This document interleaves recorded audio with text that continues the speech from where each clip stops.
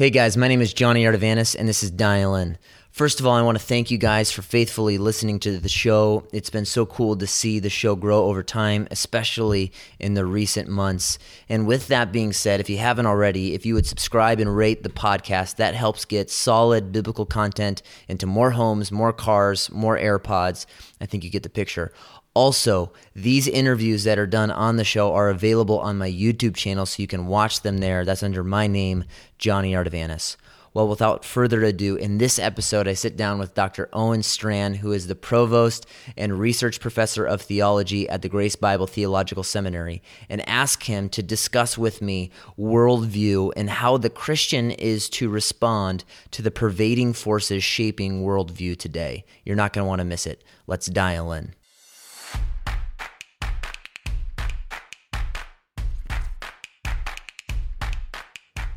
Well, Owen, thanks for sitting down. I would love for you to introduce yourself first, who you are, where you work, and what do people need to know about Owen Strachan? Wow. I am Owen Strachan. It's a Scottish last name with a Gaelic pronunciation. That's the first thing to say. Okay. Because everybody... It looks like Strachan. It looks like Strachan or Stracan or Strahan. It's Strachan. Okay. I didn't come up with the pronunciation. I just want to put that on record. So it's a Scottish last name. So I am the Provost and Research Professor of Theology at Grace Bible Theological Seminary in Conway, Arkansas. So that's what I do for a living. So I teach at a seminary. And I'm married to my wife, Bethany. We've been married almost 16 years. I have 3 children. I write some books. I do a podcast called The Antithesis, which is not the simplest podcast name ever, but we're working on it. You can abbreviate it. Yeah, with the ad agency. Yeah, spending millions on rebranding that. So yeah, those are some of the basics about me. I'm originally from Maine, coastal Maine, but I find myself in Arkansas now, and I love God. I love His Word. I love the truth of God's Word, and I've staked eternity on those realities. So those are the basics. That's helpful, Owen. Well, I wanted to ask you, in this episode, I want you to define for us worldview. I think a lot of people have grown up and in 5th grade they get some introductory lesson on, hey, there are different factors and elements shaping your worldview, but I want you to define that first and foremost. And then I would love for you to articulate what are some of the pervading forces shaping people's worldview today, and that is both outside of the church and inside of the church. What are the pervading forces shaping worldview? But first, would you define it for us? What is worldview? Yeah, worldview is, in the simplest form, the grid, usually an intellectual grid, through which you see the world.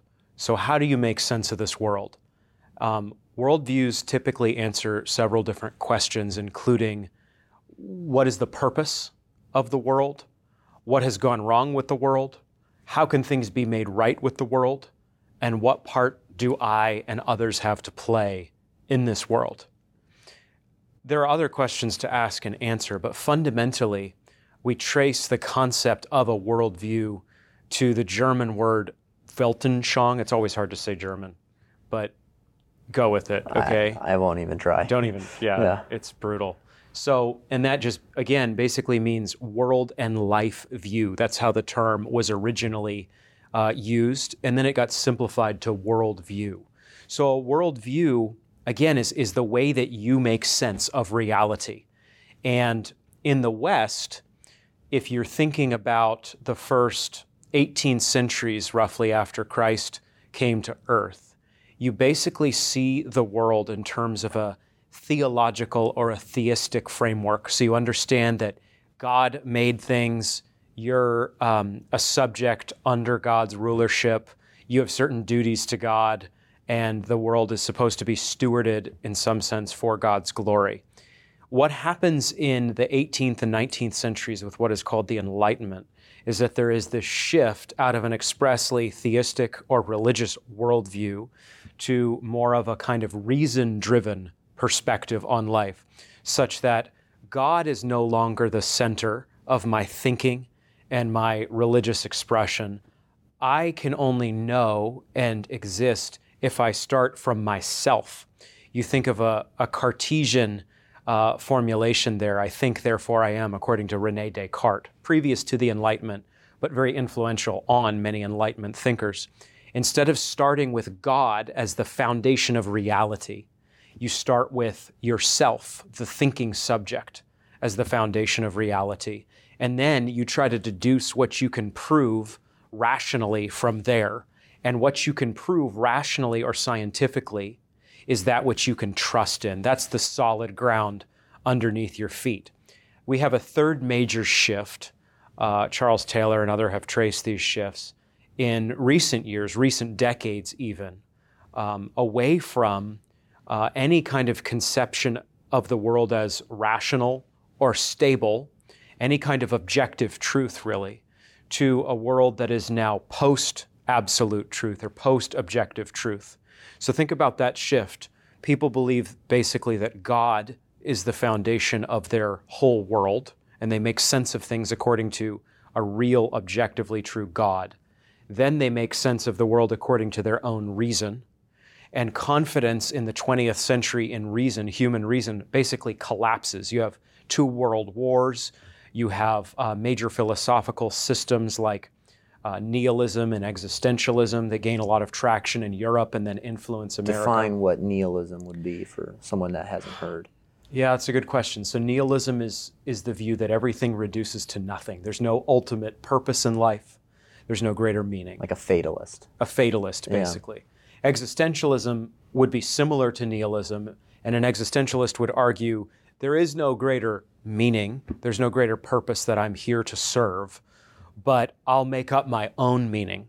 I'll live pretending, basically, as if there is a greater purpose that I serve. And so you can trace that kind of perspective to Sartre and others in the French philosophical school in the mid-20th century. That leads into that third and final movement that we were discussing, where it's not that God is the ground of truth and morality. It's not that your rationality is the ground of truth and morality. We're actually in a post-truth and post-morality context. So that's famously called postmodernism. After that rationality phase, we come into this one. So a lot of people around us don't believe in any objective absolutes at all. There's nothing fundamentally true anymore that would define life. Exactly. You are walking in midair. You keep walking, but there's nothing beneath your feet. So you're saying during the Enlightenment, people started at least gauging reality based upon their own perception of the way the world was. But then there came a point where, because of just the tragedy in the world, the loss of millions of lives because of World War II, no one could actually ascertain for sure and say, hey, this is the way the world is, because it's all broken, fragile, and futile. And so now we're living in an environment where no one can really put their thumb on the way the world actually is. Is that what you'd say would fair? Yeah, I think that's fair. Basically, people continue to live, and, in His common grace, God has allowed the human person, a man or woman, to experience a lot of fun and pleasure and even relative meaning, just by virtue of being made in God's image and existing in this world. But in terms of worldview, people don't really have any major answer to why they're here, to what's behind all this, to what has gone wrong with the world and how it can be made right. Those basic core elements of a worldview are still asked, but are largely unanswered by a postmodern society. So how a lot of people end up living, just functionally and practically, we're not talking about living out of a textbook, right? Thumbing to page, 57, how do I live today? Most people just live according to their desires and their passions. And so we've seen a major anthropological shift over the last few centuries, such that today people don't think of their identity as having any reference to God at all. So in the Christian worldview, we're made in God's image. That's the first truth about us. We're created the image of God. So think about all that's preloaded in that conception of the human person. But if you don't find any reference point in God at all, what is your identity? What does it mean to be a human? You basically find your meaning in your desires, your passions, your inclinations. So the LGBT movement, for example, the transgender movement, even what we call the woke movement today, social justice, all of those movements are attempts to find meaning in me and my desires and my experience, not in God for many people. You mentioned some of the implications of living in a post-truth environment, and I was going to ask you this at some point, and I think it's fitting to do so now. What are some of the other implications or signs that someone could be able to discern that they are indeed living in a post-truth environment? This is obviously so different than Jesus saying he is the truth. We now live in a world where people say, speak your truth, or there is no such thing as truth. What are some of the implications or signs where someone can discern that, and how do we live in light of that as Christians? Yeah, that's a very important question. And it goes lots of different ways. We'll try to track a few. One of the ways you can tell you're in a post-truth context is people are scared of sermonizing or preaching or even speaking declaratively. So you've lost objective grounding in the truth in God. And so as a result of that, you're destabilized. You're a ship at sea, and you don't know where to even ground your own arguments or your own beliefs. So one of the things you do is you qualify yourself, you soften your speech, you talk about how this is not necessarily true for everybody, but it's true for me. Everything's relative. Everything's relative. If you're hearing those kind of phrases or sentences, you're hearing a post-truth culture come to expression. You know that you're in a post-truth context when people upbraid you or get angry at you for saying things that are declaratively true. So we've seen that shift in the West in recent years, where those who dare to speak objectively, let's say, for example, about manhood and womanhood, if you in any way believe that there's such a thing as manhood or womanhood, you're declaring something as objectively true, and that draws a response. Again, people react to that in a post-truth way by saying, well, maybe that's your judgment, but that's not my judgment. A post-truth climate is a climate in which there is no one standard. There is no referee. Yeah. We're playing a game, but no one's... It's a moving target. It's a moving target. Yeah. If you don't want the goalposts down there, yeah, you can, I guess this would be kind of hard to do, but you can put the goalposts on your shoulder and move them where you want. Yeah. And no one calls a foul on you. No one kicks you out of the game. So that serves our flesh, because we don't naturally want there to be an objective standard. As sinners, as those who really did fall through the real historical sin of a real historical Adam in Genesis 3, we don't want there to be a referee. Said more significantly, we don't want there to be a judge. We want to be the judge of our behavior. And we're very happy to judge ourselves on a curve, even as we hold others to an absolute standard. A post-truth culture, then, ultimately is really a culture without justice. It's a culture, even more abstractly, really, without resolution of any kind. People talk, people make arguments, people live their lives, but there's no greater purpose. There's no telos, to use a Greek word. There's no end. We're not headed anywhere. Maybe people do live their days on a 24-hour basis with some meaning or some purpose, but as I've said, there's no basis for that. You just choose to do it.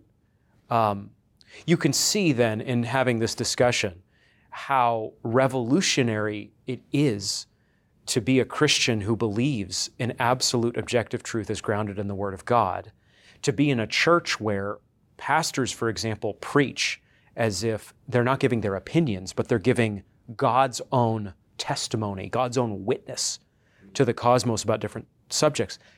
That's a very positive reality for you and me, and the people at our schools and institutions, and praise God for that, our churches. But just let that sink in afresh as to how revolutionary that sounds to people who are post-truth. They really do think of us as arrogant, as intruding on their experience, because in a post-truth culture, I'll throw one more in, your experience is the norm. Or if I was going to say it even more simply, your feelings determine what is true. In a post-truth culture, the question isn't whether something's objectively right or wrong, good or evil. The question is, how does that make me feel?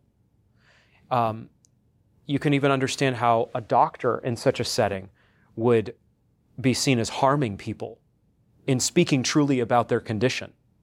Because if what you say makes me feel bad, you're harming me.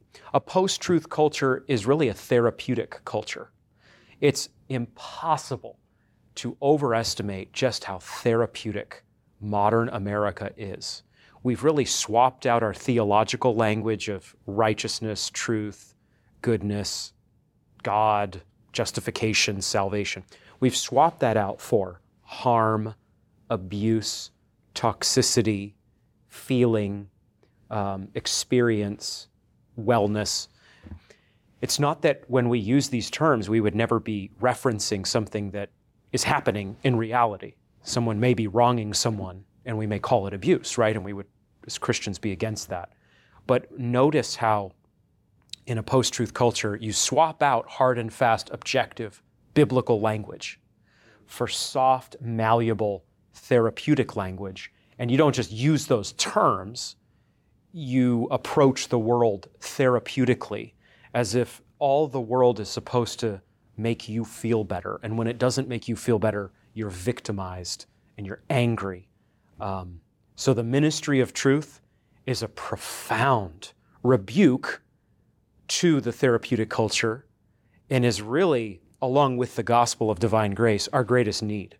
You've got to spring people out of a therapeutic mindset where they're a victim, and you've got to bring them in through proclamation, through witness, loving witness, into the world where, yes, we sin against one another, but we're not fundamentally victims. We're fundamentally criminals in need of God's grace. And I've noticed even Christians can fall prey to this type of construct because on a quest of humility, they start explicitly doubting what God has declared to be true in His Word. And it's done in this like hermeneutic of humility. I don't know, who am I to answer with such boldness from what is clear or unclear in the Scripture. So Owen, just as we close, what would be your encouragement to someone on how best to fortify their own thinking and their own conviction and commitment to the truth in an environment that hates truth? Man, that was such an important point about doubt. Doubt really becomes the currency of authenticity in a post-truth culture. It's not faith, it's not trust in God, which is the biblical currency of a righteous life funded by God's grace. Doubt in a therapeutic, man-centered context is that which establishes me as authentic and as real. Doubt is that which shows I'm actually thinking. When it's the opposite. It's not wrong to have questions in life and reason through things, but it's not doubt that shows that you're authentically human. It's actually trust. We're creatures. We're made by God. We're not little gods. We're made by God in a creaturely way to know God. So you're never more authentically or truly human than when you are thinking God's thoughts after Him. And the way to do that, now to get to the actual substance of that last question, is to stock your mind full of the truth. But not just the expressly propositional passages of the Bible. God has given us truth in multiple forms. He's given it to us in historical form, in poetic form, in prophetic form, in terms of the genres of Scripture, eschatological form, in terms of prediction of the end times. I mean, man, there's just such rich depth and drama, beauty, wisdom in the whole counsel of God. There's a whole genre of Scripture called wisdom literature. And the way you and I and everyone watching this can reject and push away from a post-truth culture is to embrace the truth culture of the Scripture. It's to submit to God's truth.